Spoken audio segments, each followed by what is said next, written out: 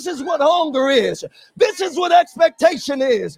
God, my problem is not a little problem. My mountain's not a little mountain. But if you don't show up tonight, there is nothing I can do. So if you say tonight that God, tonight, I don't care whoever's around me, if they can worship like I worship, if they can't expect like I can expect, please tell your neighbor to move out my way just a little bit and let me worship my God.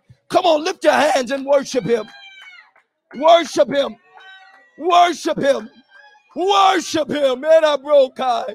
Worship him. Messiah. Worship him. Worship him. Yes, they can't celebrate. Romandera masotaya. Retia sotai. Lenderebekayatai. I will not wait for it no more, God. I will cross this mountain. I will break this boundary. I will come out of this. Today is my day. Yeah, yeah, yeah. Yeah. No more hindrances. No more waiting. I got to go forward. Hey. I'm desperate for you, God. I'm desperate for you, God. I'm desperate for you, God. God, when you come down and you check my desperate, when you check me, my temperature, I want to be set on desperation. I want to be set on desperation. There is nothing no man can do. I need you. I need you, God.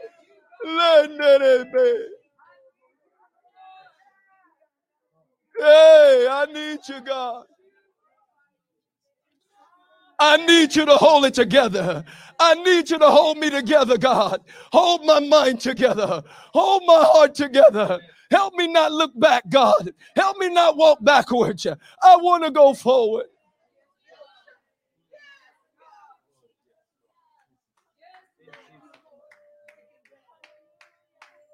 Glory, glory, glory. We bless your name, God. We bless your name, God. We bless your name, God.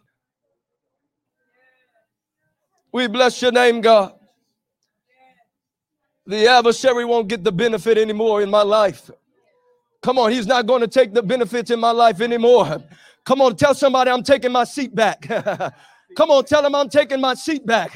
Yeah, I got to get my lick back. I'm going to take my seat back. My seat, hey, I scooted over too much. I got to get my seat back. It's time to get my seat back.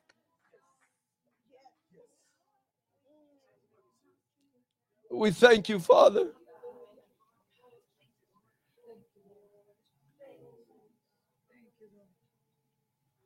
We thank you, Father. We praise your name. The beauty of holiness. Righteous Father. We love you. We need you. And we thank you tonight for being God all by yourself. We honor you, God. It's only because of you that we're here. We take no credit. It's only because of you that we're here. We give it all to you, God. It's only because of you that we're here. And we thank you. We thank you, Lord. Regulate our minds tonight. Regulate our minds tonight, that we may know the hope and the calling for which you have called us. We thank you for your grace and mercy. We thank you for your loving kindness. We thank you for your everlasting love. For there is no one like you. No one like you. We give you all the praise, honor, and glory. For you are the idol here, God. You are the I am here, God. And we thank you. in the mighty and matchless name of Jesus Christ. And if you love him, can you give him a hand clap in this place? Hallelujah. Come on, give him a little more. Come on, now tell him tell him, hey, it's my night tonight. Clap up for your night tonight. It's my night tonight. Hallelujah. Hallelujah. Amen. Amen. How many excited about being in the house of God? Amen. How many excited about what God is about to do? How many know we don't gather in God? God always going to show up if we're going to gather in his name. Amen. Amen. So we thank God tonight, and we thank God for what he's about to do. It's wonderful to see all of you. Give yourself a hand clap tonight. Amen. I don't think it's a mistake for you being here tonight. I know that you're going to be blessed tonight. Amen. I want you to give our apostle and Pastor Cindy a hand for being here. Come on. And I'm not going to take too much more time. I know he's going to need a lot of more time than I have. But I want us to be ready. If you have your notebooks, I want you to get your spirits prepared for what God is about to do. How many of you ready for a download? Amen. Amen. So I was trying to empty you out so you have room for the next download. Come on, sometimes I got to empty out so I can have room for the download. So I'm believing that God is going to download some new information, some clarity. Amen. And you are not going to be without your next level of understanding. Amen. Tonight we have the privilege to be in the house amongst someone that I believe is from God. There are men that are from God. Amen. There are men of God, but there are men that are from God. And when I met Apostle, in a closed meeting, I went home in my heart. I didn't have the words to say what happened. And so that day it still gets to me sometimes. But I believe he's put that same effect on you who've known him. Amen. So we're going to pray and believe God for tonight that we're open and ready. Yes. And if he's ready, I'm not going to hold him up. And listen, really grasp. I want you to write down and really grasp whatever God is giving you tonight. Amen. With all thy getting, get what? Get understanding. So don't just get it, but let's get understanding. Amen. Without further ado, I want y'all to give Apostle Howard Hatchett a hand. You good? Amen. Love you. All right. All right. Please be seated. And you might bring me down a little bit. I got this internal microphone. All right. Someone said I'm hungry. And hungry is one of those terms that it literally means I don't care about the etiquette of it. I just need it in my face. I need to eat it, right? And I think sometimes we get caught up in pomp, circumstance, and presentation. And I'm just taking a moment to find my groove. When you are desperate, you don't care about pomp. Can you hear me? You don't care about presentation. They could have dropped the pie on the floor, but if you're hungry enough, it's gonna look good, right? And sometimes in life you hit that place where I need it.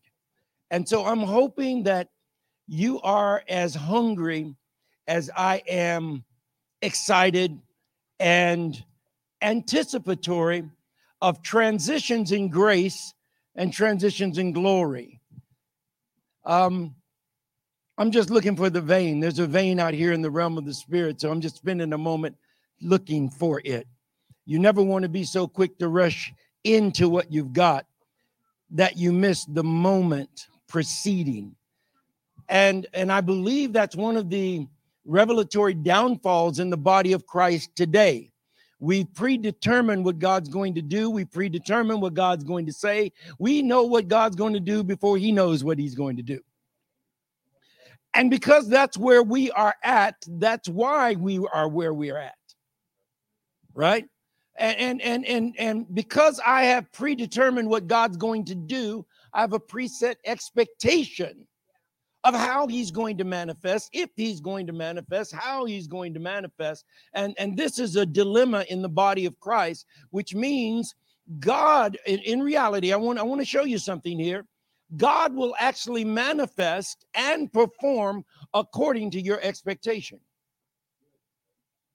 Jesus even talks like that. Jesus says things like, according to your, all right, somebody come on. Okay, come on out. Come on back.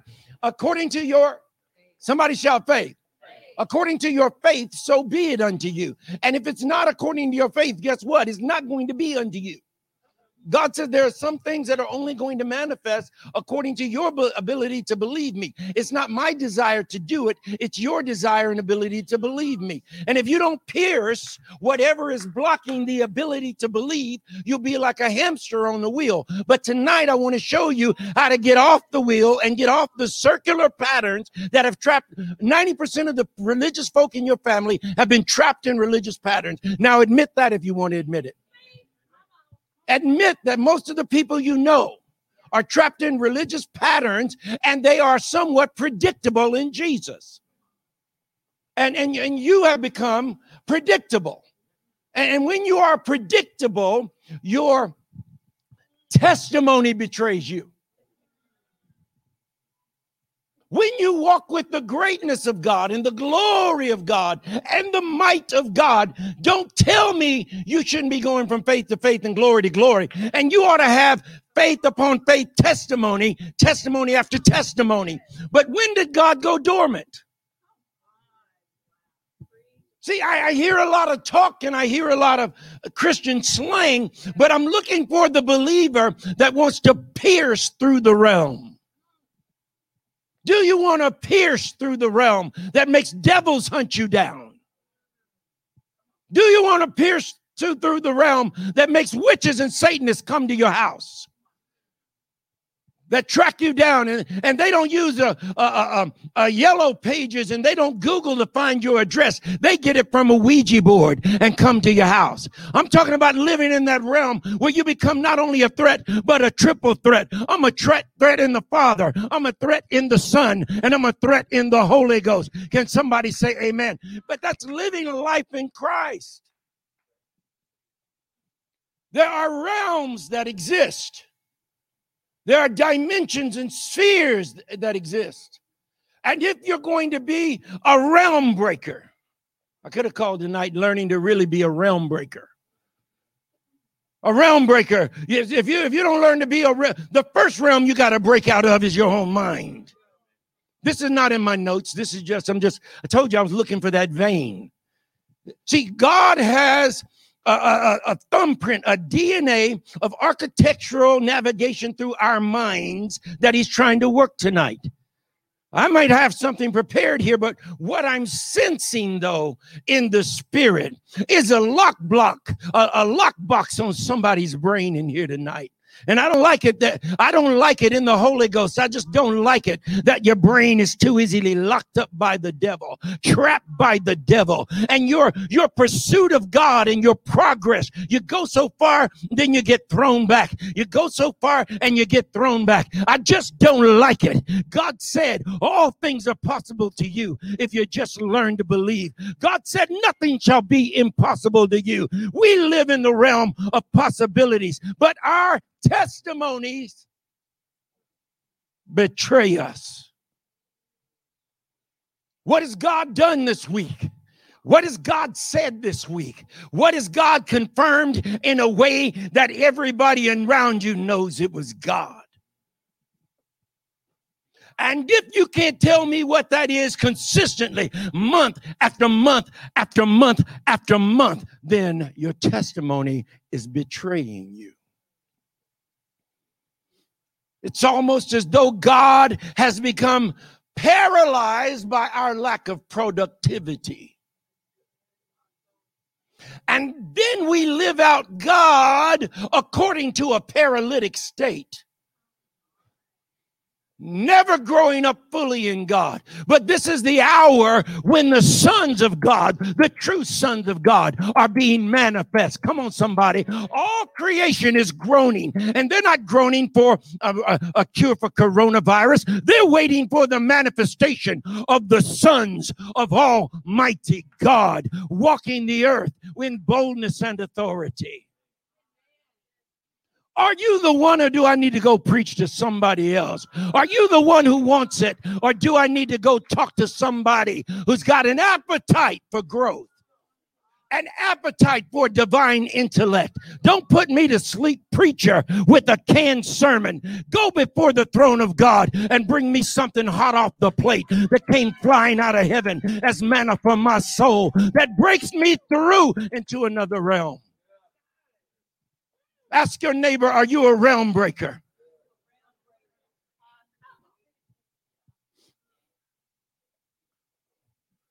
Embryonic, paralytic states of being.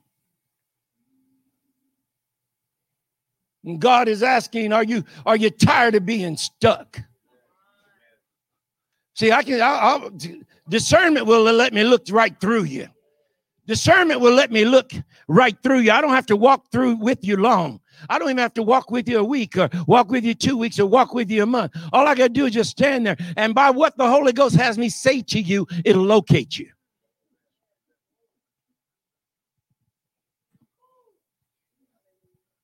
It doesn't matter what I want to say to you. Doesn't matter what Pastor Howard has, what Apostle has, what Doctor has. Don't matter what I have. But if you don't get something from God, you'll stay stuck. And when you get I'm talking about artillery piercing bullets. Can you hear me? In the military, have anybody ever heard of that?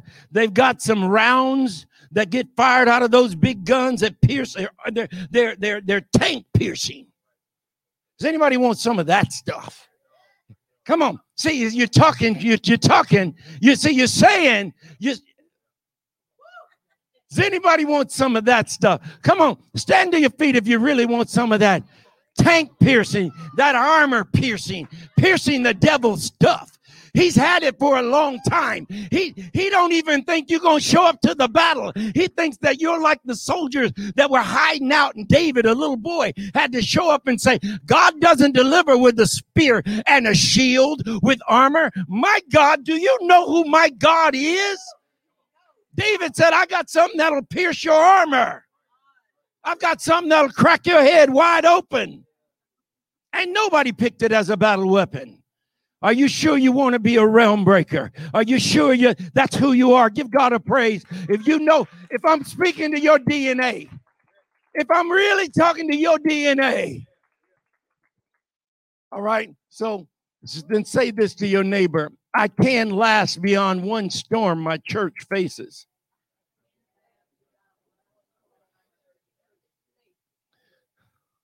Come on, now tell somebody else, I can last beyond one storm with you. See, if the devil, when you start doing realm-breaking stuff, it's going to manifest as some stuff in the church, and that's when you run. Because he pierced your mind. Come on. Can you say something? We're on our way to it. We're in a battle right now. But let me tell you something. God has people that are not backing up. Come on, they're not backing up, and they're not bowing down to the idols of the hour. Come on, somebody. They have found their mandate from a place on high. Please be seated. I got to just do one more. Just tolerate me. Tell one more person I'm the one that Jesus said was coming. Come on, those that know their God shall be strong and do exploits. I'm the one. See, but you got to know God. You got to know him and do exploits. So what is hindering us from being realm breakers? What doth hinder you? What is it that hinders us from, Frank Peretti said, piercing the darkness? How many of you read Frank Peretti's book, Piercing the Dark? All right. Can I give you a simple assignment? Somebody go get Piercing the Darkness. There's two books. There's This Present Darkness and there's Piercing the Darkness. This Present Darkness, read that one first, whichever one is first in the series, This Present Darkness, and then Piercing. Because really, I'm going to be talking about going down that road. I'm not going to make this about demons and devils. Tonight is going to be about discernment. Discerning boundaries, bridges, and resistance for breakthrough. Discerning boundaries, bridges, and resistance for breakthrough. The truth about pulling things through. The truth about pulling things through. Now, notice, and I've got some of those set up on a time release, timed. There, they come in one after the other. So, guys, you're going to have to stay with me here. So, Jesus leaves great tools at the discretion of the believer. Look at the scripture on your screen. Jesus leaves great tools at the discretion of the believer. Read this out loud with me as though, come on, with everything in you. Verily, I say unto you. Okay, gentlemen, y'all going to have to stay with me.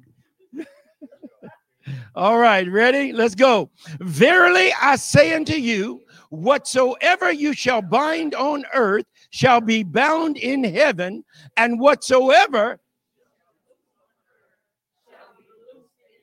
All right, now, how many realms are on the screen according to Jesus? 2 realms. There's a realm of, and there's a realm of heaven.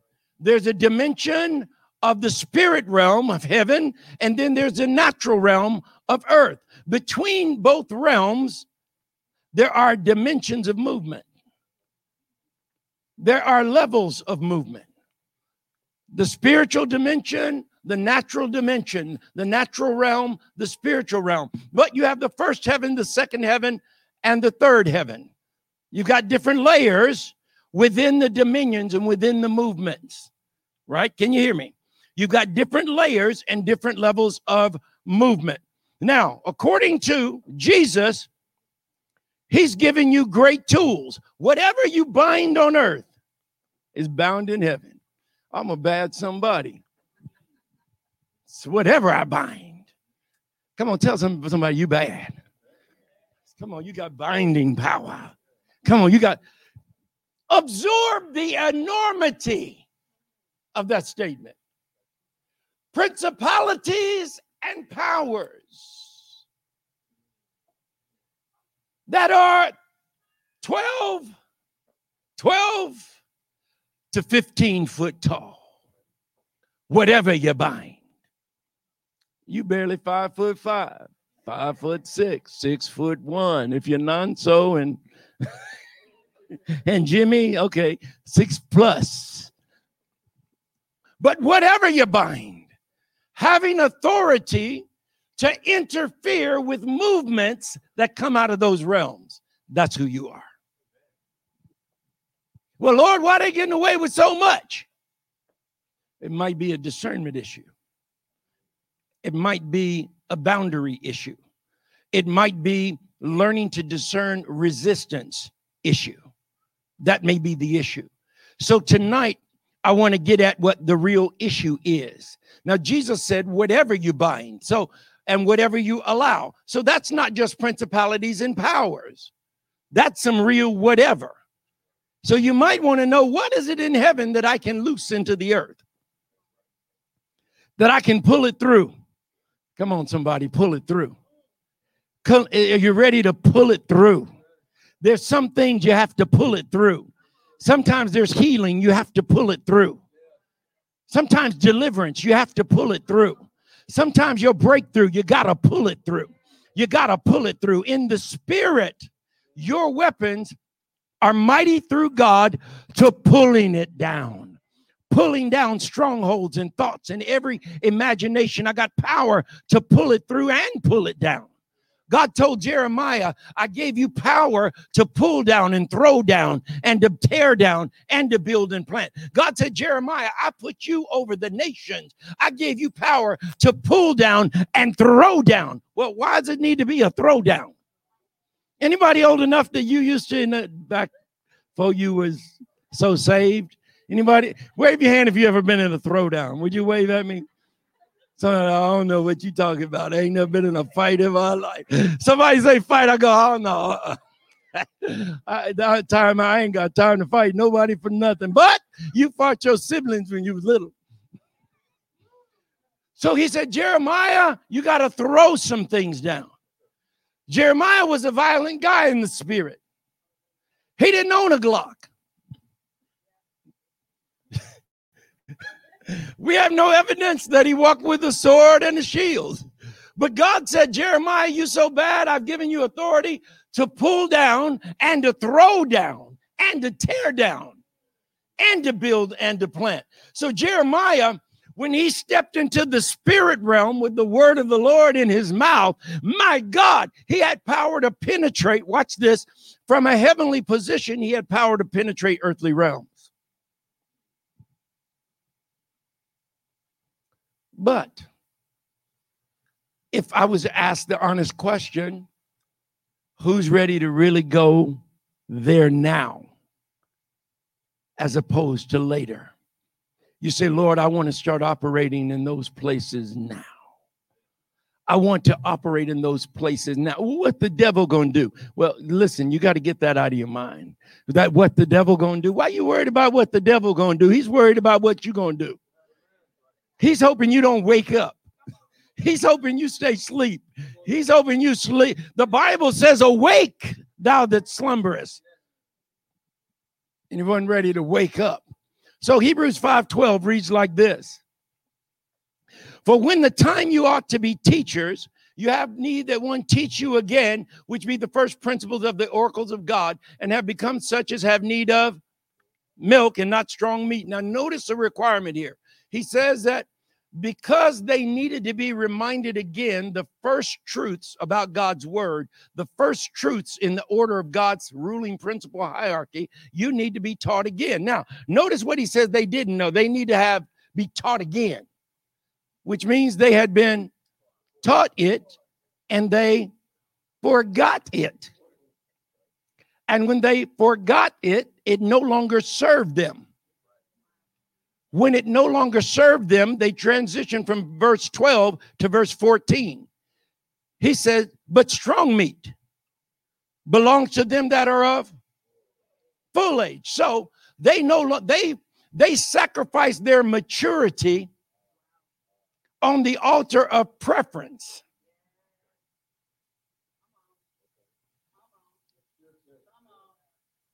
And when they sacrifice their maturity on the offer of preference, and they did not take into consideration how valuable these first principles were, they then moved to the condition where they were not able to handle meat. They spent the rest of their lives until they had fixed this problem. They're going to stay on baby sermons the rest of their lives. They're going to stay in the kiddie pool the rest of their lives. Stay in the kiddie pool. They in Huggies. And they think they got NFL tights on. Boy, you got a ballerina dress on. And you think, you flexing.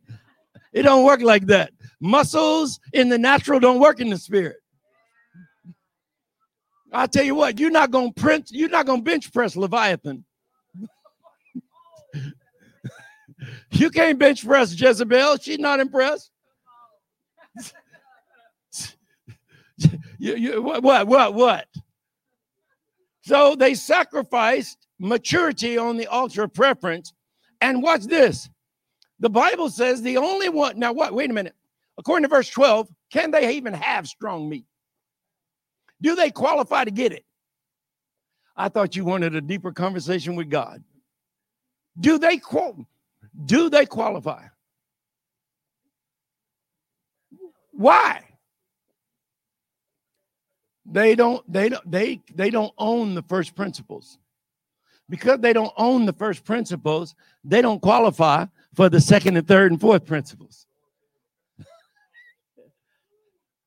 They don't get the milk. You disqualified. They don't get the meat. You disqualified. And when we go through testing to prove that you own the milk, you get offended. You trying to act like I don't know the word? No, I need to know what you know. Because we're about to get you in a big fight. But he said, strong meat belongs to those who are full age. They own the first principles, go through the processes. Now watch this. This is who by reason of use. What gave them the ability to handle strong meat? Number one, the principles. And what's the second one? Use. Use. In other words, they were in situation after situation after situation. And according to verse 14, some of it was good and some of it was evil. And they were in those situations that required dividing and figuring out what part of it is good and what part of it is an evil. And notice when the devil shows up, he'll make evil look good. And he'll make good go to the garden. He made good look evil. And made evil look good. Come on, son. He dressed it up. And they didn't discern it. Here we are in the New Testament. The apostles saying the same thing. That if you don't go past the milk, you're going to be fooled by the content of what's really in what's parading as good, but is really evil. Somebody say, test me. I'm glad you asked. Here's a test. How many of you feel like if I gave you the first principles test, you'd pass it right now? Raise your hand. This is the milk test. This is the baby bottle test. This is the Gerber test. This is the Gerber test. Who feels like, give me that test? I actually have the test. Pastor Cindy said, I'll pass it. Shoot. She all crunk like. It's a real test. So over the next month, Pastor Joshua and I are going to be working to put you through that test. The test isn't to trick you, it's to qualify you. So that you can go from faith to faith and glory to glory, and then you can go on and get your meat. Because if you're going to fight principalities and powers, you're going to need food. You're going to need all the spinach in that can if you Popeye.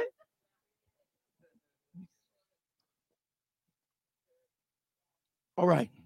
So here, as you can see on your screen, if our principles are only our principles, if our principles are only our principles when it's convenient for us, when they align with our visceral and emotional responses, then they are in fact not principles at all.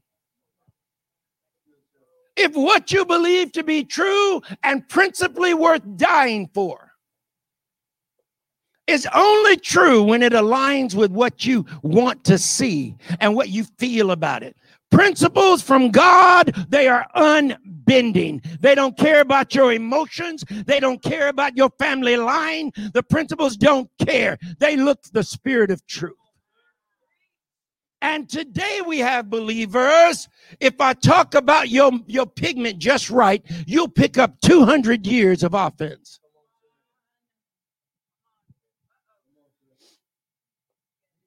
Because for you, it's pigment over principle.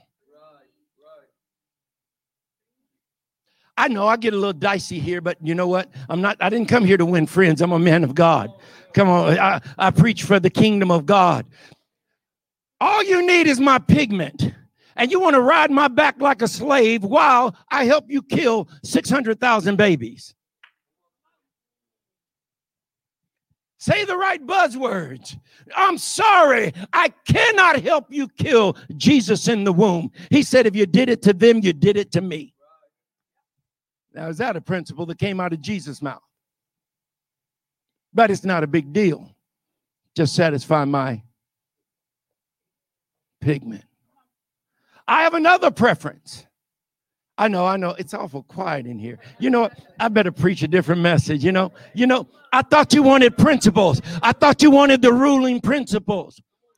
All right, you want to get in some God logic real quick? This is why I don't care who you are and I don't care what your name is. Has nothing to do with a man named Trump. Has nothing to do with anyone that's Republican or anything else. When I read in the Bible, God said, before I formed you in the belly, I knew you. God said, I'm the one forming that baby. How can you justify helping someone terminate the life of a baby that God said, I'm the one in the womb, fashioning and forming? And you tell me that's what you're going to do in advance? And you need my help to do it? I don't want God looking at me sideways. I'm not helping you walk across the street to hurt a baby. I got to back up from you. What are you talking about? In your Bible, is it true that in an effort to kill Moses, what did the Pharaoh of Egypt do in an effort to get to the baby Moses? And somebody say infanticide. So he sowed death to the male babies. God said, I got a law and I will not be mocked. So Moses stepped out one day and said, yeah, you got all kind of power. You can kill the firstborn. You were after me, but I ain't a baby now. You missed me. I was in the bulrushes. God raised me up right under your nose. Come on, somebody.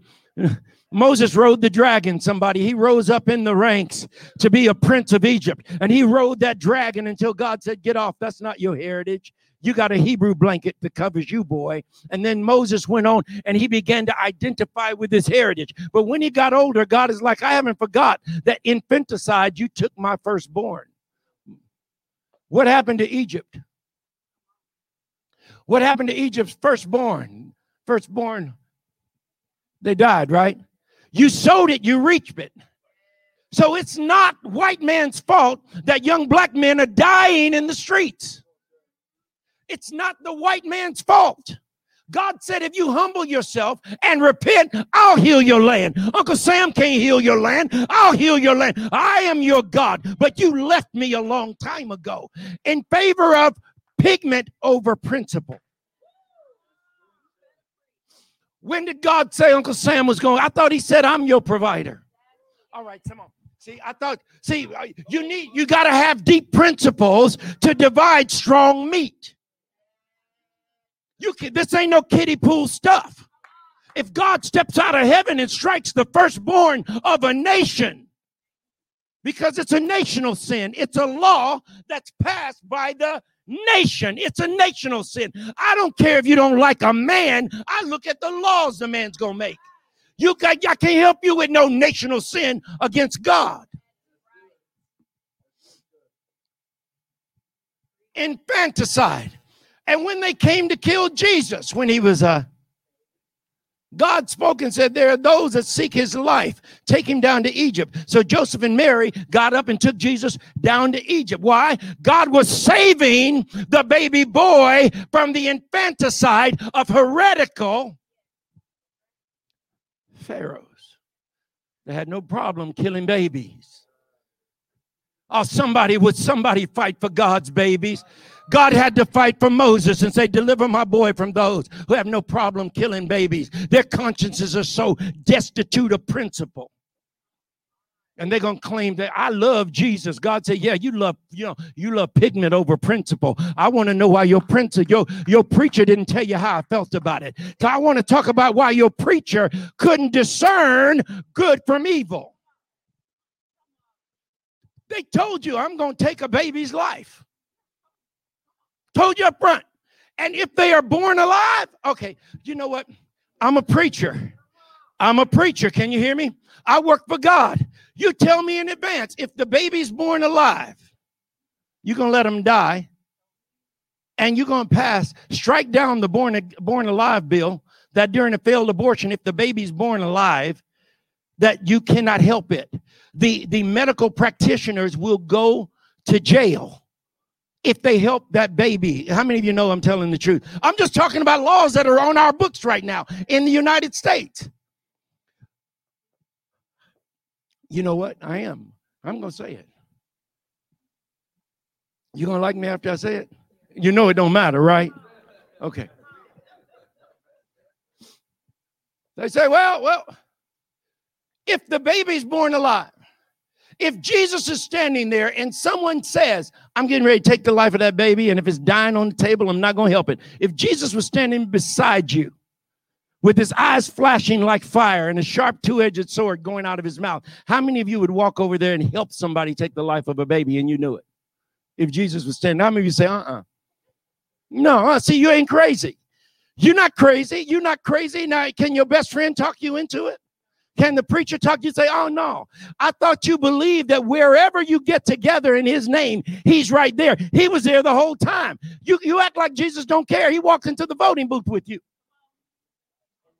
And Jesus wanted to know, you putting principle over preference? Are you putting principle over pigment? Or are you putting preference and pigment over principle? I better quit being so dicey. I got some stuff to get to, but I need to say one more. God brought a nation to their knees because of what they did to babies. Well, God ain't no one-issue voter. Well, maybe he might be. What did he do to Sodom and Gomorrah because of one issue? Come on, give God a praise. Can somebody in this room hear me? You want to know how he feels, but in the same breath, you're going to say to me, well, God changes not when you want a blessing. But we in the New Testament, he don't act like that no more. Ananias and Sapphira lied over an offering on Sunday morning and didn't make it home that day. So you're telling me if they lied to the Holy Ghost on Sunday morning, Peter said, you didn't lie to men, you lied to God. The feet of those are at the door, they're going to carry you out. And they fell down dead right there. Do you think God cares more about that baby that's being killed? 70 million of them. Can you hear me? But preachers acting like they ain't got no sense. See, and because judgment doesn't happen down here, everybody think you got away with it. And if you help somebody do it, you need to say, God, forgive me. I didn't know. I was in the baby pool. I didn't even know the basic principles. How was I going to discern that? They piled up 200 years of mistreatment of black people on top of it. And I went, yeah, that's wrong. You're going to give me some money, 200 years of reparations? All it takes is a promise of some money and a cell phone.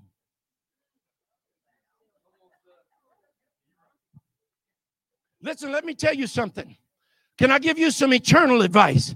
I'm not going to hell for nobody. I'm like Evie Hill. What in hell do you want? Evie Hill said, I ain't going to hell. Say, why you do right, Evie? Because I don't want to go to hell. I just can't go. One person told me one time, I ain't scared of hell. I took out a light. I went and found somebody. I don't smoke no more, but I went and found somebody with a lighter. I said, give me a lighter. I went through enough saints and I found a saint with a lighter.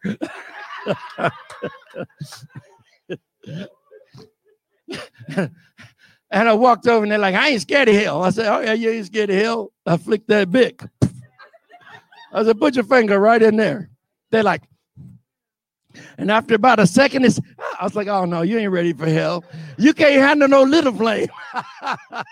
That flame is barely an inch. And you think you can handle hell. You better leave Jesus alone while you're ahead. While the door to grace is open, you better walk through it. All right, let me get back to being nice. I'm on the screen number. Back up one more. I gave you the signal. But when I look down at it, that's when we're good. So if our principles are principles, when it's the elementary principles gets us past that. Can you hear me? The elementary principles allow us to discern good and evil at a much deeper level. I need to say one more thing since we're talking about the Bible. in the New Testament, God says about certain preferences, sexual preference.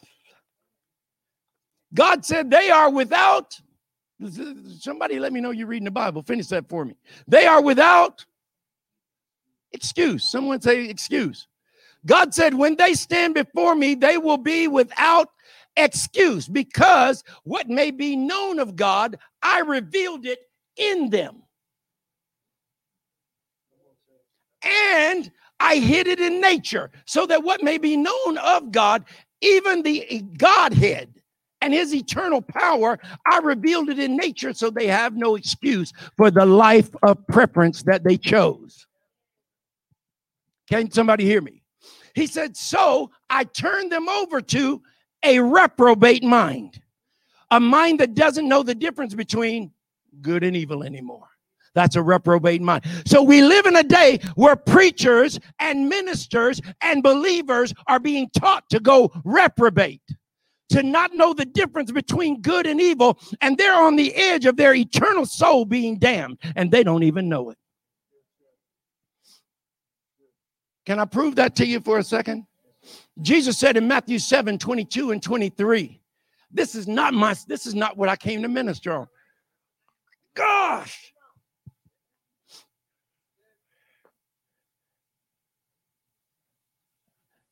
Some folk, man, they listen. Do you love Jesus in the place? If Jesus says it, I'm good with it. If Jesus says it, I'm good with it. I'm good with it if Jesus says it. That's all I want, preacher. Just bring me what Jesus said. Whether I like it or not, just bring me what Jesus says. Jesus says things all the time I don't like. But I'm good with it, because he knows better than I. He knows better than I do. So when we look scripturally at the Bible and we talk about principles over preference, principles over pigment, principles over personality. Boy, I tell you, all it takes is a good personality to say you something. But in Matthew 7, verse 22 and 23, I want to challenge everyone under the sound of my voice. How many of you promise me you'll go look at what Jesus said in Matthew 7? You don't have to read it right now. How many of you go read it? So don't go by what I said. Jesus said, in that day. Now I'm going to throw some theological stuff at you real quick, because we're meat eaters. We're learning to be meat eaters in the place tonight. Don't spit up on me tonight, because baby spit stuff back up. Don't spit this back up. Okay, that's why I'm taking you to what Jesus said. I can eat meat. I don't have to spit up milk, because I can eat meat. Jesus said, many will say unto me in that day, in eternity, when they stand in the judgment, Lord, Lord, didn't we cast out devils? We prophesied in your name. We did many wonderful works.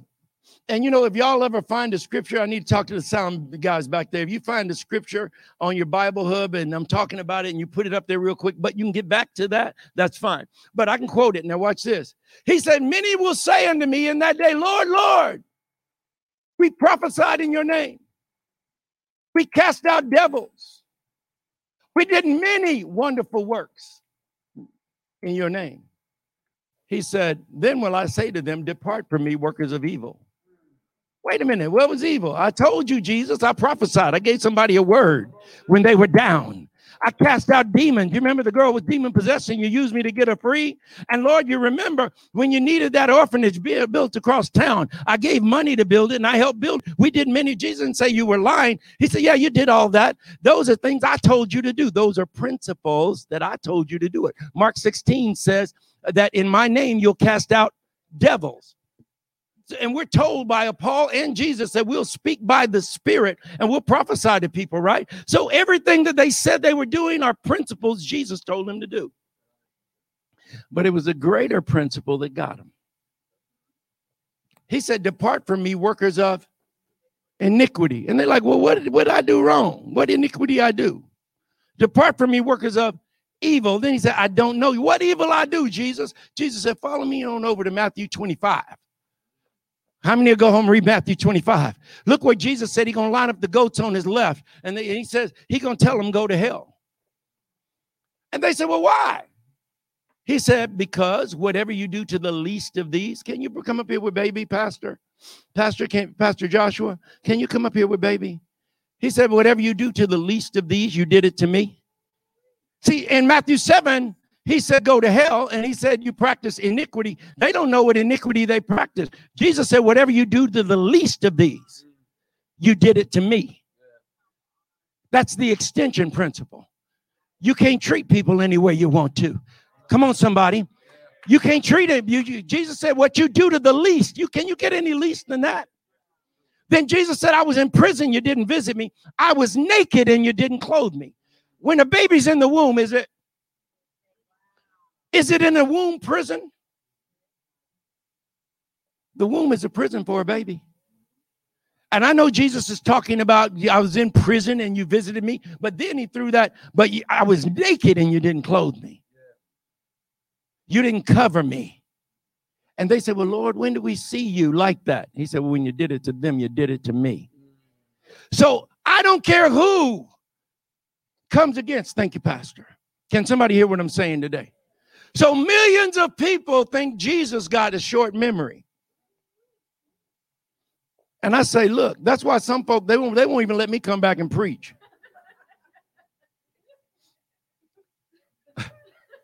How many of y'all believe that's true? They're like, we don't want nothing to do with that man. That man right there, no, we don't want nothing. In fact, I won't even let you lay hands on people. I won't ordain you if you believe in killing babies.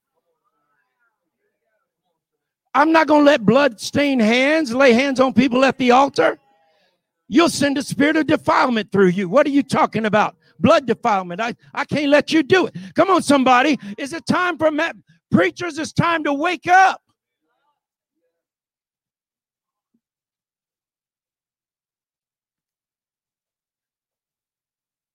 So, if our principles are only our principles when it's convenient, when they align with our visceral and emotional responses, then they are in fact not principles at all. So how many of you can hear what I'm trying to teach you tonight is to get your principles from the Word of God and get it from Jesus and not from people? Come on, don't get it from people. If Joshua and I had a falling out today, which is not going to happen, but if we had a falling out, you can't make me not like him enough to break one of God's biggies. That's a biggie. Now, I did promise you that I would say something here. We prophesied in your name. That is pneumatology. They spoke by the Spirit. So they're not ignorant people. They know how to. They said we prophesied in your name. We spoke by the Spirit to people. So is that an ignorant person? Or is that somebody that's biblically literate? They know how to give somebody a word. Come on, I got a word. They say we prophesy. They know how to give somebody. So Jesus wasn't talking about people that didn't know the word. And they said, Lord, Lord. So they were very versed in Christology. They knew he was the Lord of Lords, the King of Kings and the Lord of Lords. They knew that there was only one Lord and it was him. So he's not talking to ignorant folk. They knew about Christology, the study of Jesus, the Lordship of Christ. They knew about pneumatology, which means speaking by the Spirit. And they cast out devils. What did they know about? Demonology. Oh, they knew they had authority over devils. And that made people looking at them think they were going to heaven and stay. No, you were going for a quick little visit, long enough to have that brief conversation. Depart from me, worker of evil, I don't know. I don't want that short conversation. I want to be able to have an eternal conversation with Jesus, last a long time. I go over to the throne, get on my knees, if I get a crown, cast it at his feet, and then leave and come back again the next day and love doing it. Come on, somebody. And we'll all go to each other's house when we get to glory and we'll hang out. But I don't need a preacher to lie to me and say it's not a big deal to God. You can give God a praise. You don't lie to me. Don't lie to me, preacher. Your job is to tell me the truth. Teach me the difference between milk and meat.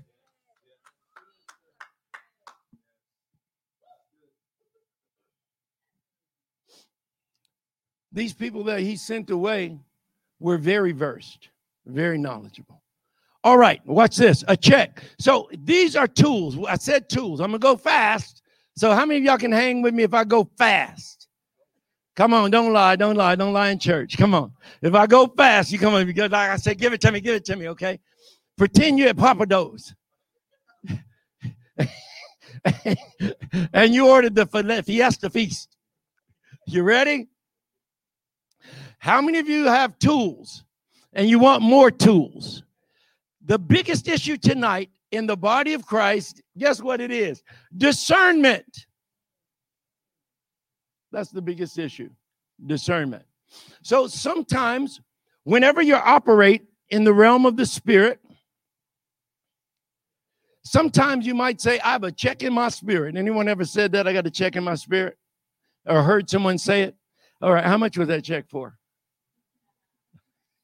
I needed prayer one time, and I asked this minister, Pastor Sidney and I were going somewhere, and I asked this minister, I said, man, I need prayer. I am in pain. This years ago. And he said, well, I don't feel led. We were traveling on a trip between cities, and I said, man, I am in pain. I need some prayer. He said, I don't feel led. I used to keep a bullet in my pocket. So I reach in my pocket and I pull out that bullet for the believers that were so spiritual to never feel led. They got to check in their spirit. So I reach in and pull out that bullet, say, hey, take this. Now you feel some leads. Start praying. I need some prayer. It happened to be a young minister I'd been training for ministry. He don't feel led. I was like, you're not old enough to know, to discern what's telling you yes or no. So sometimes there's a legitimate check in your spirit. There's a reservation, a hesitation, or a lack of peace. You believe you're discerning a reservation, hesitation, or lack of peace. Now, this is low level to high level operations of communication with Holy Spirit. So tonight, I'm talking about low level to high level communication with Holy Spirit. Will that help you if you can learn how to go from low level to high level communication with Holy Spirit? That's the help that I brought tonight. This is real help, okay? All right. A, the lowest level is a sympathetic feeling. This is the lowest level of perceived discernment. I perceive. Now, it doesn't mean you're right or wrong. It just means you are perceiving. And a sympathetic feeling means you identify sympathetically. You're not identifying, trying to relate, but you actually feel sorry for them. How many of you have ever heard someone say something to you and their story made you cry? And you just like, as if it happened to you. Listen, now I wish it had happened to you. Nobody ought to go through this. That's sympathetic. This is the lowest level. This is where most believers are because it's emotionally driven. It's emotionally led. It's the easiest to get deceived at this lowest level. The second one is impressions of Holy Spirit on mind or your body that you believe is the anointing. Have you ever felt something and you've said it feels like the anointing? I want to blow somebody's mind right now. How many of you have felt something? You've said that feels the Holy Ghost. The right song come on in church and you feel goosebumps size of quarters and you're like, you're getting, you're feeling it. Oh, you're feeling it. Now, how many of you, and you feel like a whoosh go over your body or a cool, wave your hand if you felt that. You're like, I must be saved because I felt that. But I live to feel. How many of you feel that every day? At some point, almost every day. Yeah, I'm walking with God. Now, how many of you felt something that felt just like that when you saw a high point in a movie? And you went, come on, tell the truth. How many of you have been in Rocky and it's at that certain point in the movie or whatever movie it was? Raise your hand if you felt that. Okay, but it was a bad part in the movie. Even had some words that no Christian, and you felt that. And you're like, but I know that wasn't the Holy Ghost. But you felt something. Believe it. So, yeah, that's a real deal.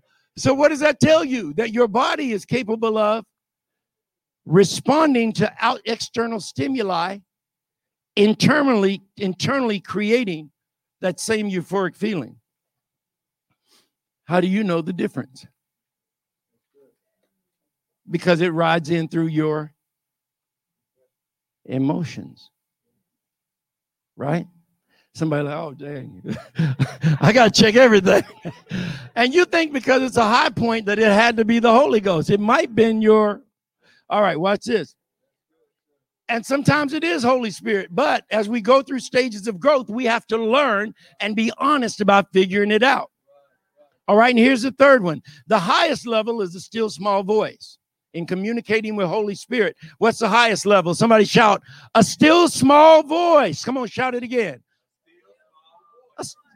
A still small voice. Now, that requires learning the difference between hearing something that you perceive as being audible. And then you say to your neighbor, you hear that? And they're like, girl, you're going crazy. I didn't hear nothing. No, you're serious. You didn't hear that. I know it. I know I heard a voice. How many of you have heard the voice of Jesus? And you sure it was the voice of Jesus? Oh, I see. See, I love it. When people who are at low-level principles, they don't even know the basic principles. And they telling me they sure it was the voice of Jesus. I'm like, yep. Yeah, I need to put you through a few more tests. I'll let you teach Sunday school with the script. But you ain't teaching adult class. Unless you submit to the process of training, I ain't doing it. I ain't letting you. I know, help me, Jesus. If we go to lunch tomorrow, Pastor and I, we all go to lunch and we invite everybody. And at that lunch, it's impromptu and I get to test you, see how many show up. Like, all right, come on, next. Discerning and sourcing. Here is what is critical. Learning the discerning and sourcing. All right. So you got to identify the source. Now, this is critical. Identifying Now, you can hear from Jesus. He does speak. He said, my sheep know my. Half the trouble I got into was stuff I thought was the voice of Jesus. And then as I grew, I found out. How many of you got in a bunch of trouble thinking something was Jesus and found out, oh, no, Jesus, that turned into hell on earth. So that couldn't have been Jesus. Jesus like, I'm not taking responsibility for that. That was your emotions. That was your feelings. He looks so good. I better go right on. She looks so good. All right, I'm going to go right on. Jesus said. The boy don't even know. He don't even know. He can't even quote the Lord's Prayer. You talking about Jesus, and he gonna be good. God's gonna save him, and God's gonna do it. God, you better let God do that wonder before you end up wondering. Wandering, yeah. All right, we having fun tonight. Make him go to church. All right, discerning and what? All right, God's architecture. Here's God's architecture, the way God works. There are three different arenas here. There's demonic, human architecture. There's God's architecture, demonic architecture, or human architecture. And it means the way people think. They have demonic thoughts, they have godly thoughts, or they have human thoughts. Those are three different realms. So everything that comes at you is coming from one of those three places, right? So we understand that our own architecture is influenced by undiscerned modality handles. So I got some handles in me, right? Now, I'm not going to throw my wife under the bus, right? But I got to say something. So her big brother, bless his heart, used to give her a real hard time. So to this day, you can't like confine her because he would hold her. And she's like, so she got a real deal. Don't try to hold her, okay? Yeah, you like that too. Like, why you get so real? She looked at me like I was getting, no, she looked at me like, no, don't hold me. I might need to cast something out. Because I sense a modality handle. And in other words, it triggers a way of thinking. And my wife will start crying. And I'm like, why is this? So people like that, you can't even play with certain ways. Could they have PTSD? This is not comedy hour, but they have post-traumatic stress disorder because of what they went through. How many of y'all got some of that going on? That's part of your architecture. That's part of your architecture. And when it really gets deep, this part isn't funny. There are people who have really been through abuse, and they end up in the right relationship, and then the husband or the wife goes to give the other one, and they recoil and they go, "What's wrong?" Because that's a handle in the mind. In their architecture, you frame a house, in the architecture of her mind, there's a handle there, and the devil can work that handle. What if the devil's been working our handle on the job, dealing with certain family members? What if you have grown past what used to be, but he's working their handle in an effort to trigger? And as when you're married, because you know what ticks them off. I ain't doing no counseling down here, Angela Duncan. So when you live with folk, it's easy because you get to know each other's handles. You get to know each other's architecture, right? So sometimes, now those are the surface ones. What about the ones that are undiscerned? You don't even know it's a handle, right? You don't even know. And we've got to go through stages of growth to begin to discern those things. Come on, somebody. All right, the next one. So watch this.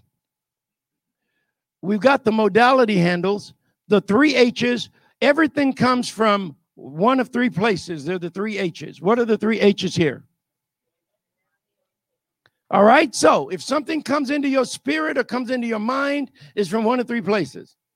That's either heaven, head, or hell. And hell is not going to sound like hell. It's not going to feel like hell. It's not going to look like hell. It's not going to behave like hell. But the inspiration is still. All right, next. The adversary uses a passionate entrance and or a religious entrance to become difficult to discern actuator. I'm going to speed past this. The adversary is going to use what? So he's going to hit you in your emotions, hit you in the flesh to get you out of the spirit. If he can hit you in your emotions, that's why you have Christians rioting. They got hit in there, took them out of spirit, and they took all principles from the word of God that says don't run with riotous men.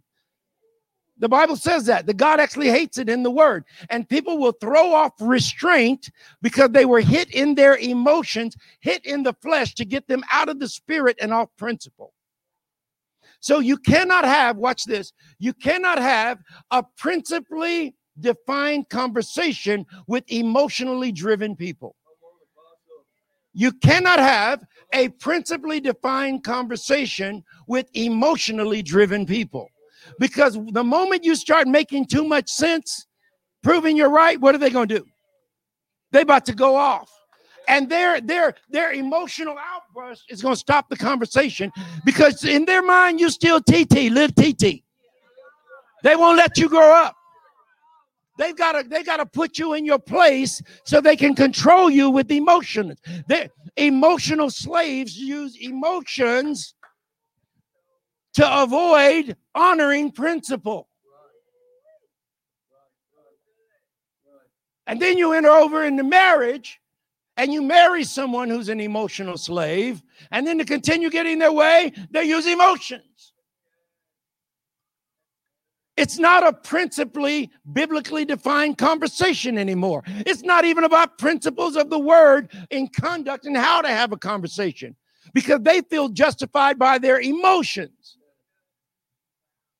You're like, we need to talk about it because of principle. They're like, oh, no. I'm mad as a hornet. We're going to talk about it.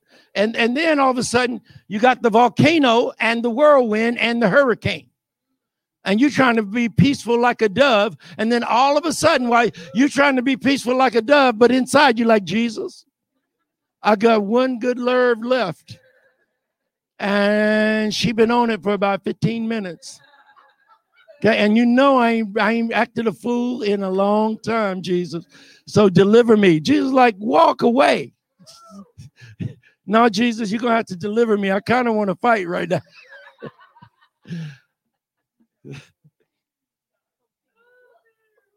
So you have to understand that the devil is trying to use someone else's lack of principle to get you out of principle, right? So that you can go backwards in your faith.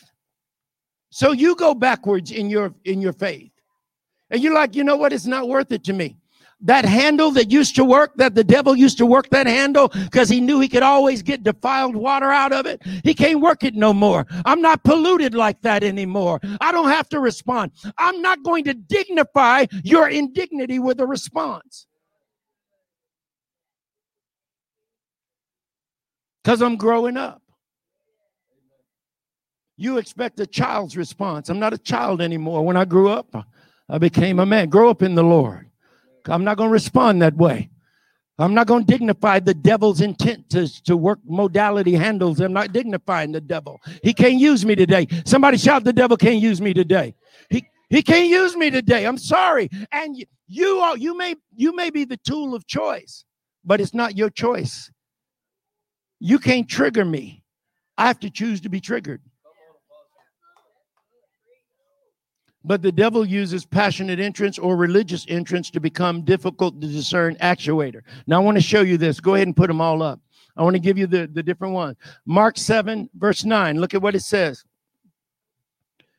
And he said to them, full well, you reject the commandment of God that you may keep your own tradition. What are they rejecting?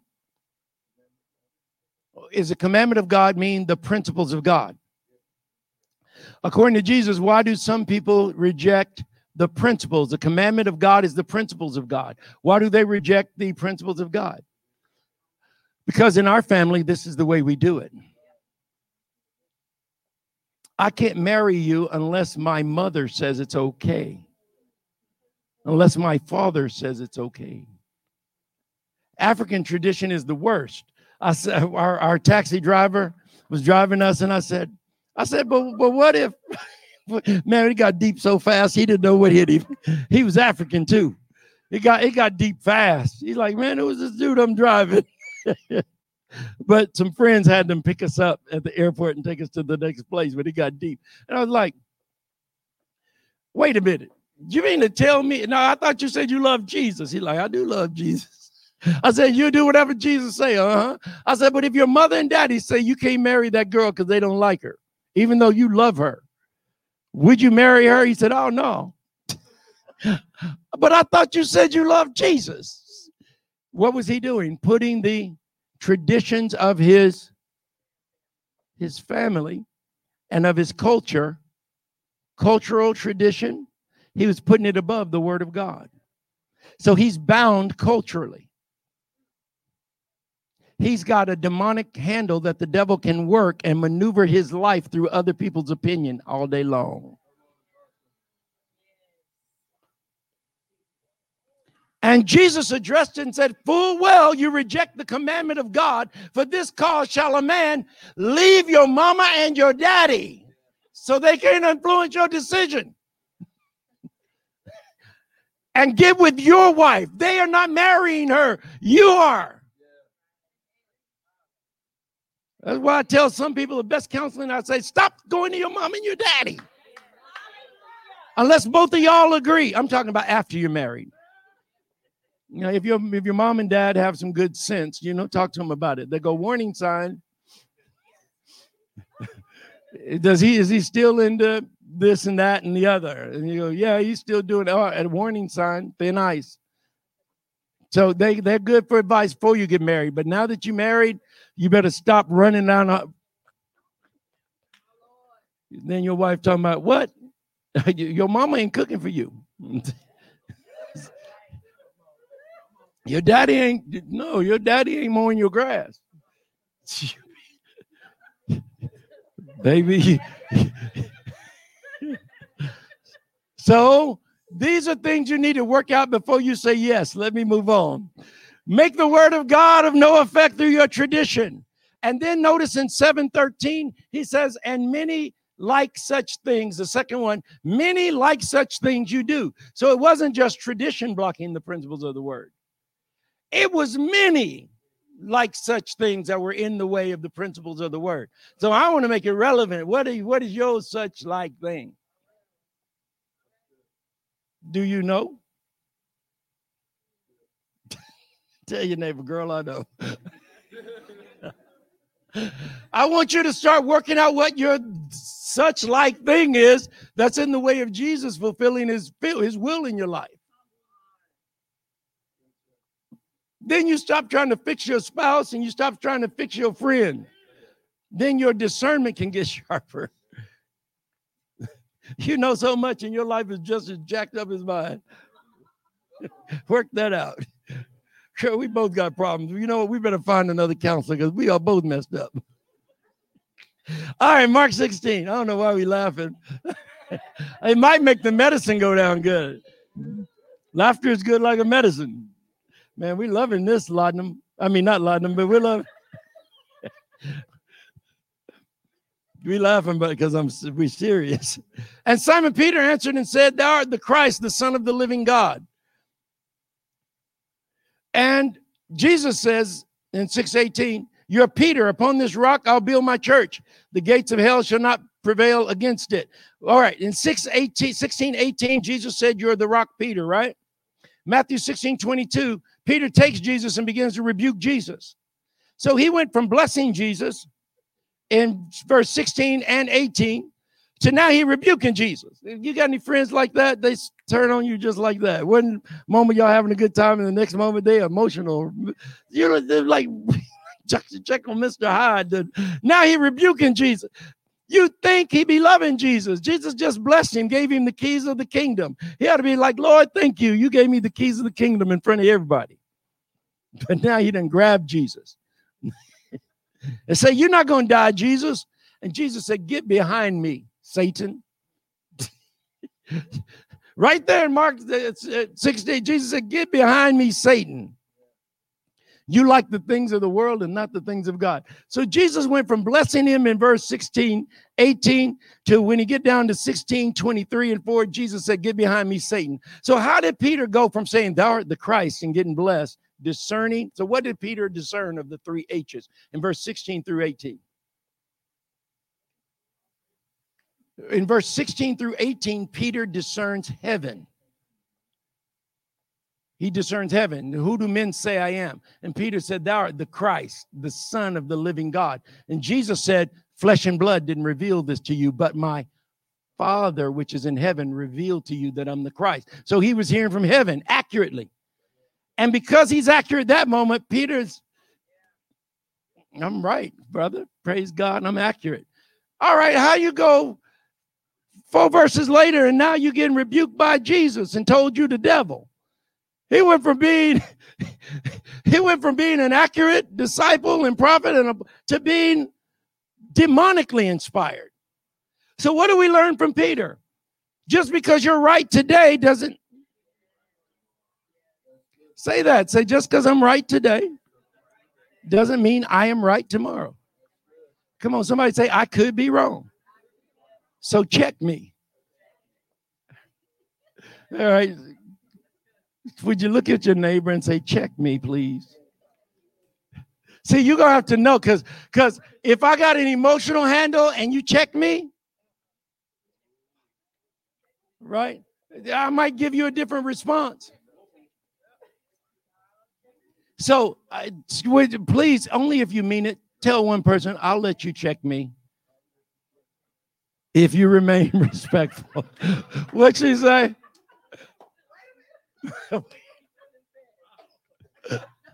Oh, okay. Wait a minute. After I learn them principles, I'll let you.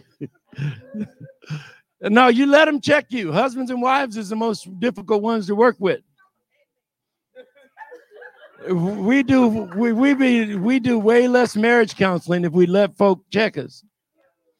But if the person who's checking you has not, they haven't learned to discern their own handles, they are going to check you from their preference, their pigment, their personality, because they know you. So this is really, you got to really allow God to mature us in these areas. All right, so this is how we do it. This is what we look for. Here's part of the answer. We go by the Spirit of truth. Here's a question. Am I submitted, A, to the Spirit of truth? Consecration drives demonic influence away. The Bible says, submit to God, resist the devil, and he will flee. The Bible says, submit to God, that's consecration, resist the devil, and the devil will flee. You didn't have to cast nothing out. You just had to. Come on, that's automatic warfare right there, submission to God. God said, baby, if you just submit, I'll start fighting stuff for you. Submission has its own level of a warfare to it. Submit to God, resist the devil. Because what? Why do you have to resist him? Because what's he going to try to ride through on? A religious, traditional preference, personality, emotions. He's going to try to ride through, but you got to resist him. The Bible says steadfast in the faith. James 3:17, but the wisdom that is from God is peaceful. Now, give yourself the fruit check. All right. First pure, then peaceful, then gentle, easy to be accepted, full of mercy and good fruits, without partiality and without hypocrisy. It's pure, peaceful, gentle, easy to be accepted, full of mercy and good fruits, without partiality, without hypocrisy. Those are 8. So when you are checking somebody, give yourself the 8 fruit check. My bananas and pineapples and cantaloupe and strawberries and is all lined up. Because if you get outside of this 8 fruit check, what might you be opening your door up to? Hell. And the Bible says the carnal mind is at war with God. So even the carnal mind is just as bad as a devil if it's not submitted to God. You may not be opening the door to a demon, but you might be opening the door to your carnal mind. And the Bible says the carnal mind is at enmity and war against the spirit. So there's 2 enemies there that you got to be aware of. One is not a demon, it's you. It's you not submitted to God. So sometimes I have to give myself the 8 fruit check. I don't feel the spirit, but I know the fruits of the spirit.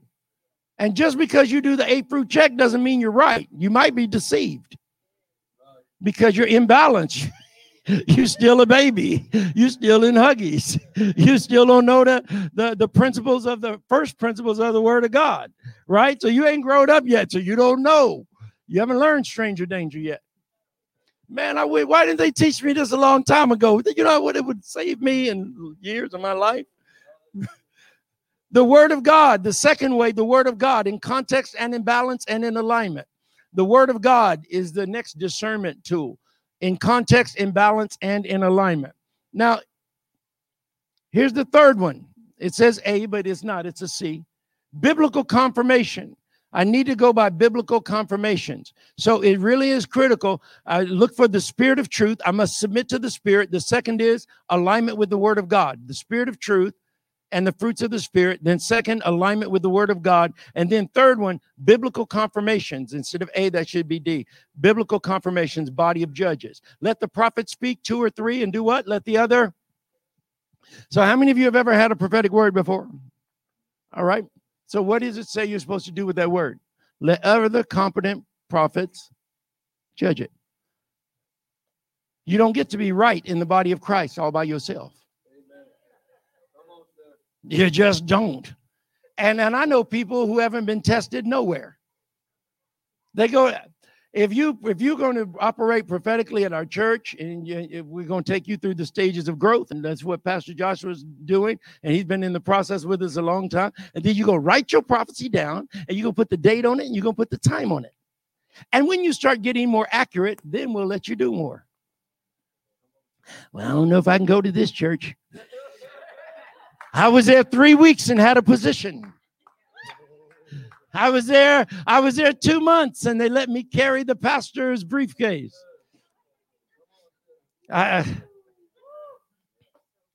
Nobody tests prophecy anymore. Nobody tests doctrine anymore. Pastor Joshua, he said, going to set up a meeting and we'll come down and say, let's have a talk. We have a talk coming up. No, we really do.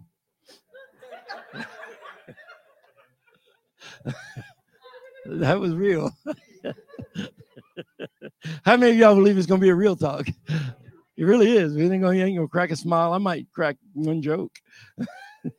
Because I don't joke a lot. This is the most you've ever known me to laugh, isn't it? She's like, man, I wish you... I had some handles.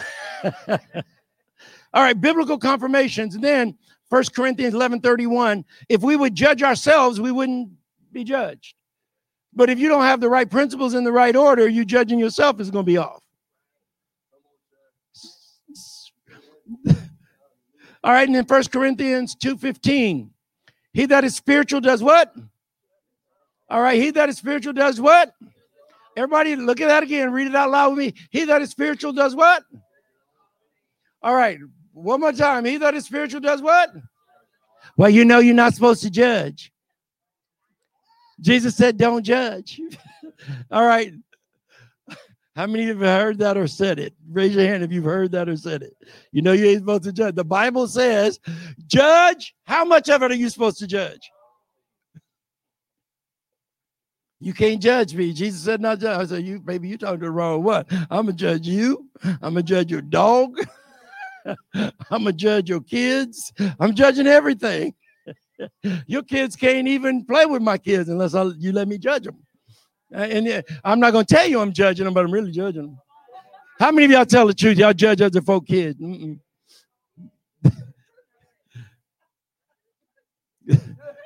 Yeah. The Bible, when people say, the Bible say judge not, yeah, Jesus said judge not, that you be not judged. For what judgment you judge, you will be judged. And Jesus tells them later, you keep reading, he said the issue is you have false judgment. So he wanted them to judge. He just didn't want them operating in false judgment. He said, and before you judge, you get the board out of your own eye before you go after the splinter in someone else's eye, then you can judge. He wasn't saying, oh, you can't judge me. The Bible says don't judge. I'm like, that's not what the Bible says. It just says you better be right about your judgment because that's the way you're going to be judged. Obey those that have the rule over you. Now watch this. In biblical confirmations, there's an outside body, 1 Corinthians 14 at the top. That's outside. And then 1 Corinthians 11, that's you judging yourself. Then 1 Corinthians 2:15, he that is spiritual judges all things. So you're to judge all things, yet you yourself are judged of no man. Hebrews 13:17 at the bottom. Obey those who have the rule over you. Watch this and submit yourself to who? This is biblical leadership. Submit yourself to biblical leadership. Why? Because they watch for your. And what does it say? These ministers and leaders and Pastor Joshua and Crystal and Pastor Cindy and I, what does it say God's going to have a conversation with us? Who's the conversation going to be about according to the red in Hebrews 13:17? When God calls leaders to talk to them, what's the conversation going to be about? About y'all. It'll be about the souls, right? God's like, no, I don't want to talk about you. Let's talk about them. Why didn't you tell them? Why didn't you teach them? Why didn't you demonstrate before them? Can you hear me? So he says, submit yourself that they may do it with joy and not with grief. Now, why would a leader have to give an account with grief? Because somebody didn't do the right thing. So when we go before God, Lord's like, let's have a conversation about Tony. Hope nobody's named Tony here. Let's have a Well, Lord, you know that I did everything you told me to do and tried to walk them through it. And the Bible says there's going to be grief because when you are a mature leader, you can see what violation of each principle is going to cause down the road. Right? Let's say that your child wants to take the car, but you know where their ability is. right? And you know that if they don't get certain things down, you know what it's going to cause down the road. You know, if they don't get a grip on certain behaviors, you know what it's going to cause down the road. It's going to be unprofitable for them. So learn this discipline right now. And so you're trying to help them learn the disciplines right now in your teenager's life, because you know that, man, it's going to be some heartbreak down the road if you don't fix this. And this heartbreak's going to cost you years of your life. You're not going to be able to get it back. Some things that how many of you have ever tried to stop someone from doing something you knew this mistake is getting ready to cost you some real estate? It's going to cost you some real estate. This one's going to cost you years of your life that you can't get back. In fact, it's going to be with you for the rest of your life, right? And didn't matter what you said, they like. So there are times, let me see. All right, let me wrap it in 2 minutes. So there are times, let's go ahead and stop. Okay, wait a minute, no. There are times in wrapping this, you're going to sense a disturbance. As your discernment begins to grow and you follow the principles, you sense a disturbance. And when that disturbance begins to happen, understand that it may not be a devil. You'll sense a hesitation with a person, a direction, a situation. And there are many factors to consider, but sometimes God may be grieved. When God is grieved, that means the Bible says, grieve not the Holy Spirit, whereby you're sealed. So people don't know that in violation of certain principles, God is actually grieved, but they don't know it. Have you ever seen someone doing something and they didn't know that it was really irritating you, and they think it's funny and you're not laughing, but they're not getting the memo, right? You're like, they better wake up. They better wake up. So you're grieved and they don't know it. Immaturity causes a person to not be aware of how grievous what they're doing is to Holy Spirit. Imbalance in doctrine, where the balance of the Word of God is not there. They haven't been taught what we're talking about tonight. So they don't even know how God feels about it. They're on the edge of hell with a smile on their face and don't even know it. And they're teaching others to go there, and they don't even know it. And so that's a discernment issue. God may be grieved and issue a moratorium, which is a limit. And you may be able to live out and do some stuff on earth, but when you get to heaven, you're about to have a conversation with Almighty God. Every one of us is on our way to meet Almighty God. The second reason of hesitation, maybe God's just trying to give you timing. He's saying, look, it's not a demon. It's not anything negative. It's not the right timing for this. That's what the inspiration, the check, the hesitation just means it's not the right timing. Don't rush so fast. But what do we do sometimes? Because everything looks right until you get a haircut and you wake up and your strength is gone.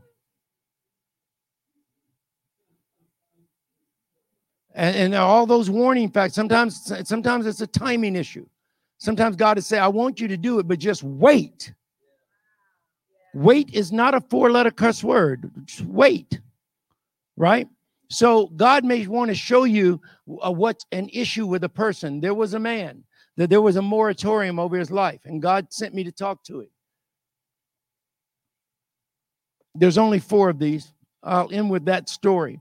Timing. And then God may need to give you a more accurate word or detail about the situation. God is like, yeah, I want you to do it. Just wait until I give you a little more information. This is going to be critical to what you're going to be doing in the future. So I need you to wait long enough to learn these things so they can be added to you. It's like the little birds. You know, you teach the mother taught the little birds. She said, okay, look, I've raised you up. I've fed you. I've taken you down the road and as far as I can, but there's one more thing I got to teach you. Let me tell you that one last. Remind me of the little bird. I'll tell you that last. God needs to give you more detail. Or number 4, it may be an issue of divine order that becomes critical to movement. How many of you remember the Ark of the Covenant? What happened when David was moving the Ark of the Covenant and the ox stumbled? And then Uzzah reached out. He touched the ark because the ox stumbled while carrying the ark. They had the 10 Commandments in it.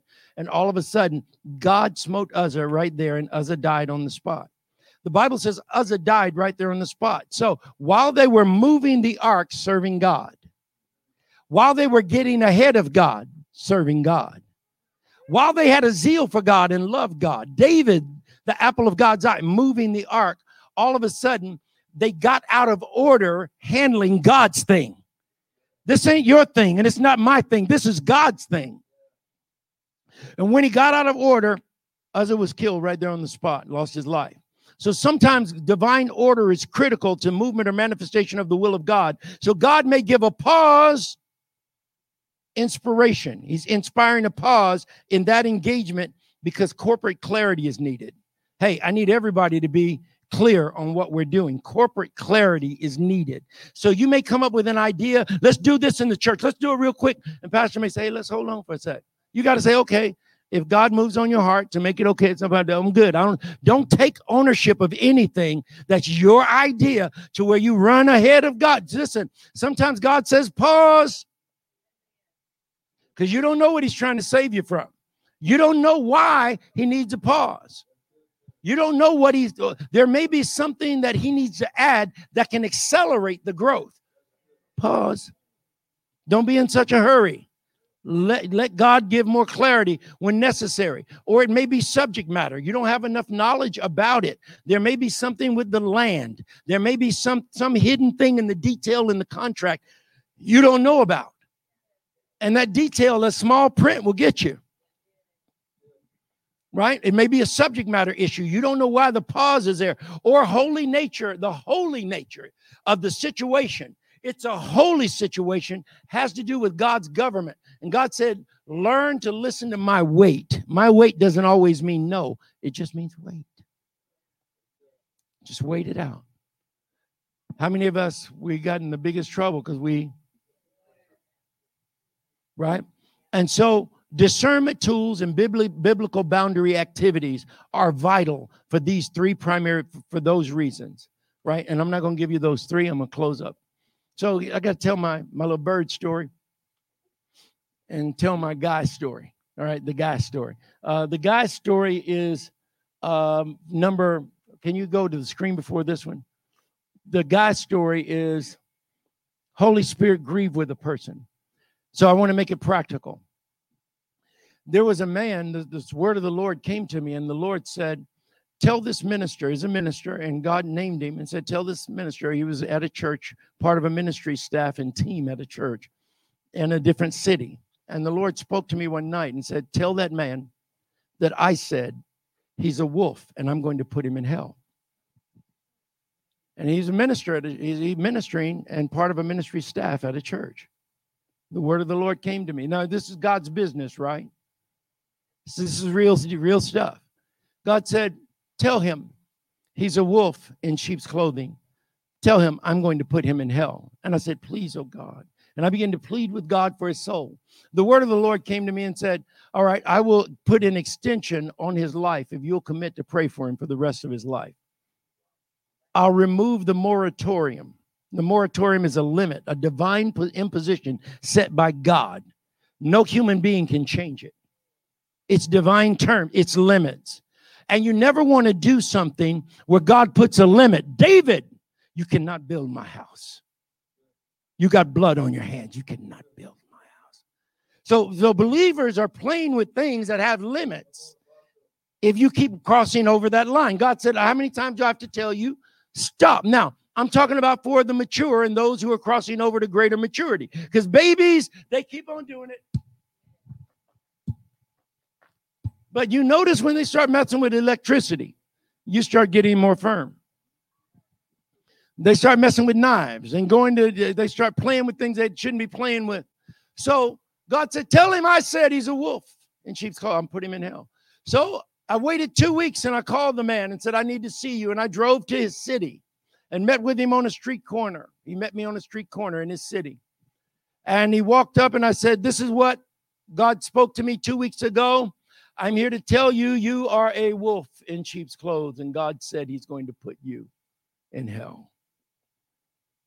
That's what I've prayed for you. And if you repent.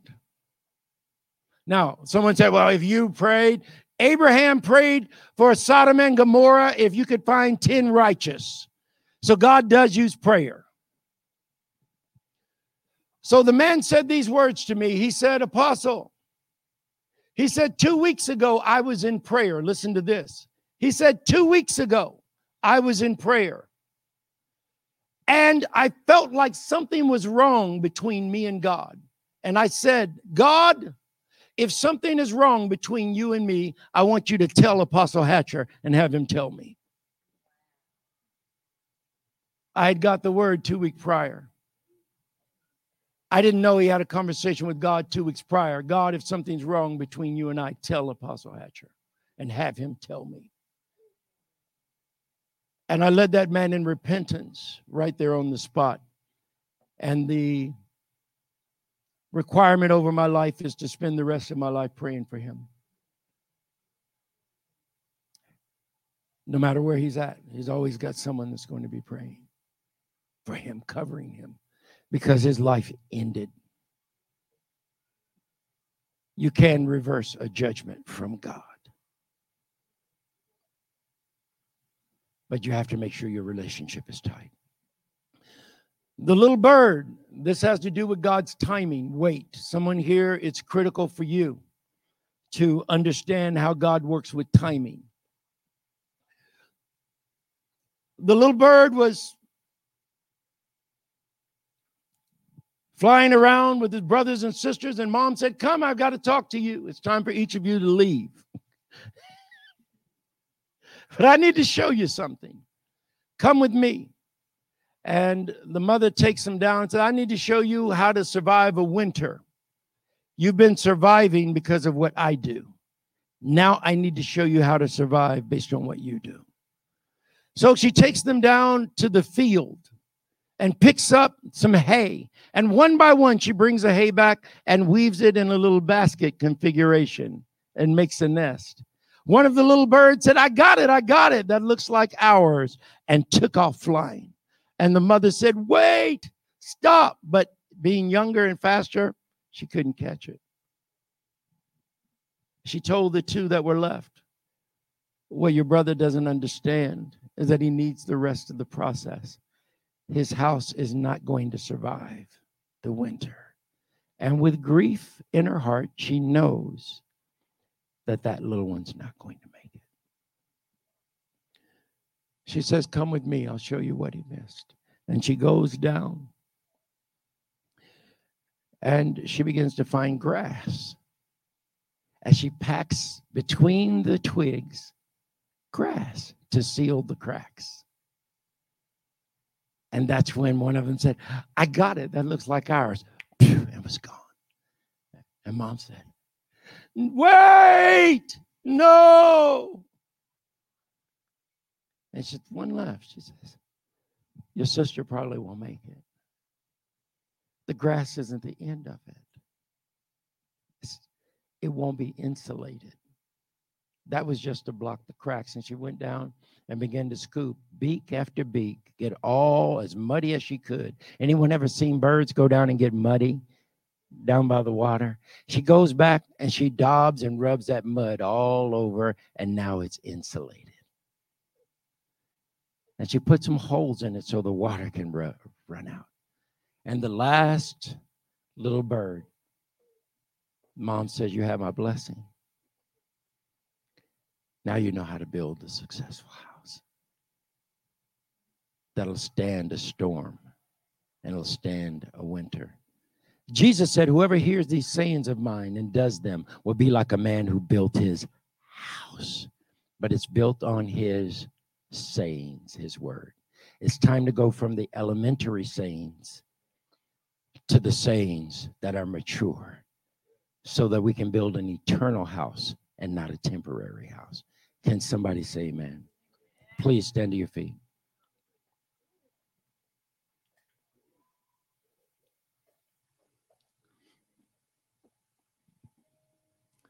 How many of you think the principles, you can see how important they are? They're critical. Breaking into new realms is a little more difficult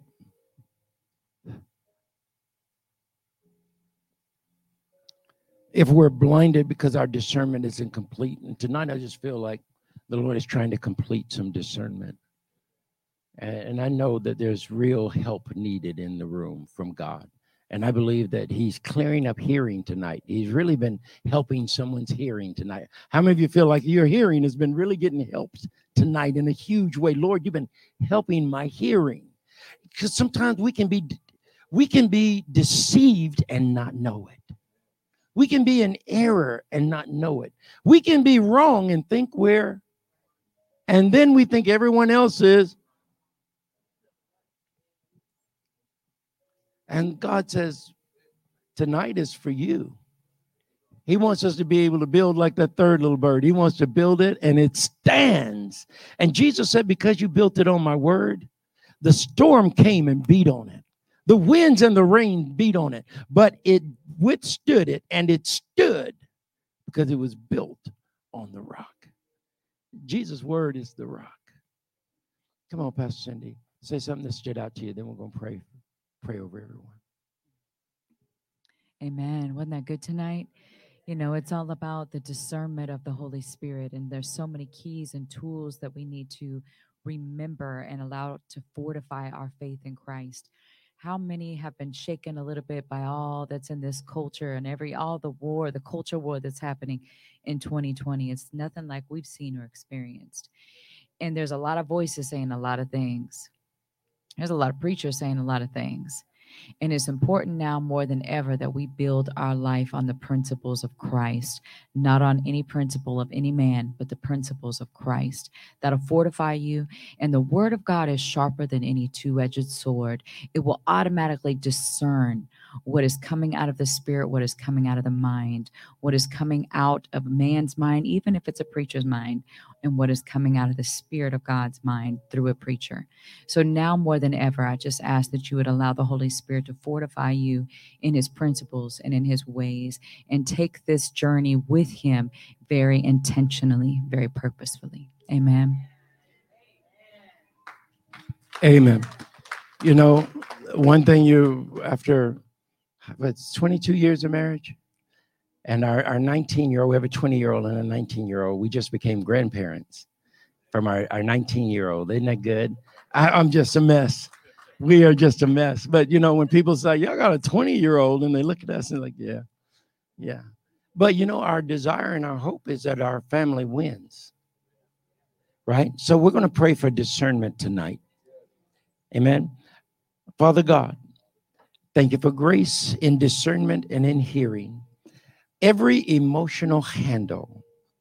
If you are in this room and you want God to expose to you every emotional handle that the devil has been trying to manipulate, the devil, you could see while I was speaking tonight how the adversary was getting away with certain things through emotional handles. And I'm going to ask you to give those emotional handles to the Lord. So if you have the grace tonight, lift your hands to God and just say, Lord, I'm giving you the emotional handles right now. I'm giving you the emotional handles right now in Jesus' name. I need you to show me the ones that are so subtle, I don't know they're there.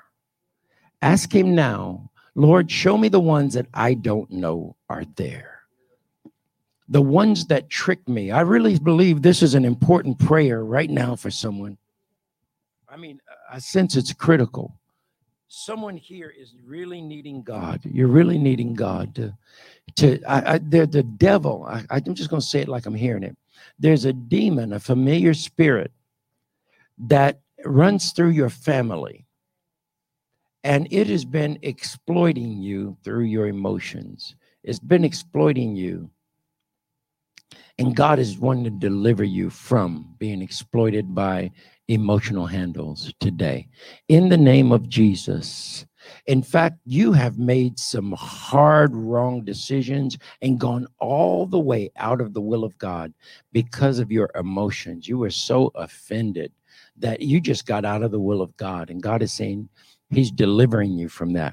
right now. Father, we bind that familiar spirit. I command it to go in the name of Jesus.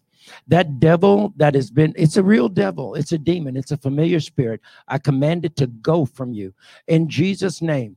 Even to the point where you begin to have irritation when the adversary whispers to you. It's almost like an irritation and a pain in your ear.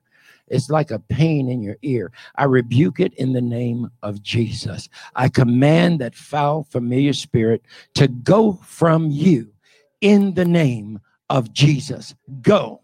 We agree now before the Lord, and we all agree and take authority over every familiar spirit and principality and power. We bind your works. We cancel your works in the name of Jesus. And I declare my freedom. We declare our freedom from every familiar spirit in the name of Jesus. And Lord God, when that spirit came, I just really see when there's a spirit that came to take you out of the will of God.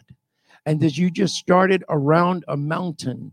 And then just as you were healing from that, you went around again. And it's been a pattern over and over and over, and it's been blocking your ability to complete things. It's been blocking your ability to live a solid life. Lord, I don't want to go through it again. Just transition after transition and change after change and trouble after trouble. And in the name of Jesus, that cycle, we break it. In the mind, we say it's broken and pulled down through our weapons. In the name of Jesus, you will not repeat that cycle in the name of the Lord. You are not an emotional slave. Somebody say this with me in Jesus' name. I abandon emotional slavery by the word of the Lord in Jesus' name. Father God, thank you for deliverance from all emotional slavery, Father God, thank you for deliverance from all emotional slavery. You are the deliverer, Jesus. Send your healing like a river into this room, Lord God. Walk through the aisles, Lord God, manifesting your healing and delivering your people. Your children will be free because you are free tonight. Your children will be free because you are free tonight. Generational curses are broken because you are free tonight. Traditional curses are broken in the name of Jesus. Cultural curses are broken in the name of Jesus. And those binding family curses are broken off of you in the name of Jesus. Every patriarchal stronghold is pulled down in Jesus' name. And every matriarchal stronghold is pulled down in Jesus' name. My spiritual maturity will no longer be blocked. To the glory of God, I will grow up and I will eat the meat of the word. In the name of Jesus, I will eat the meat of the word. In the name of Jesus. Come on, somebody say this with me. I will be delivered from false principles. I will be delivered by the Spirit of the Lord from preference and pigment over principle.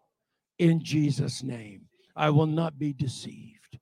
Father God, we want to thank you. Come on, one more prayer. Come on, one more prayer. Lord God, let me know the covenant that you call me to walk in. Hallelujah. Give me principles for the covenant you call me to keep. Amen. Come on, somebody, say that to Jesus out of your mouth. Lord, show me the covenant you want me to keep. Strike covenant with me, oh God. I'll do it, God.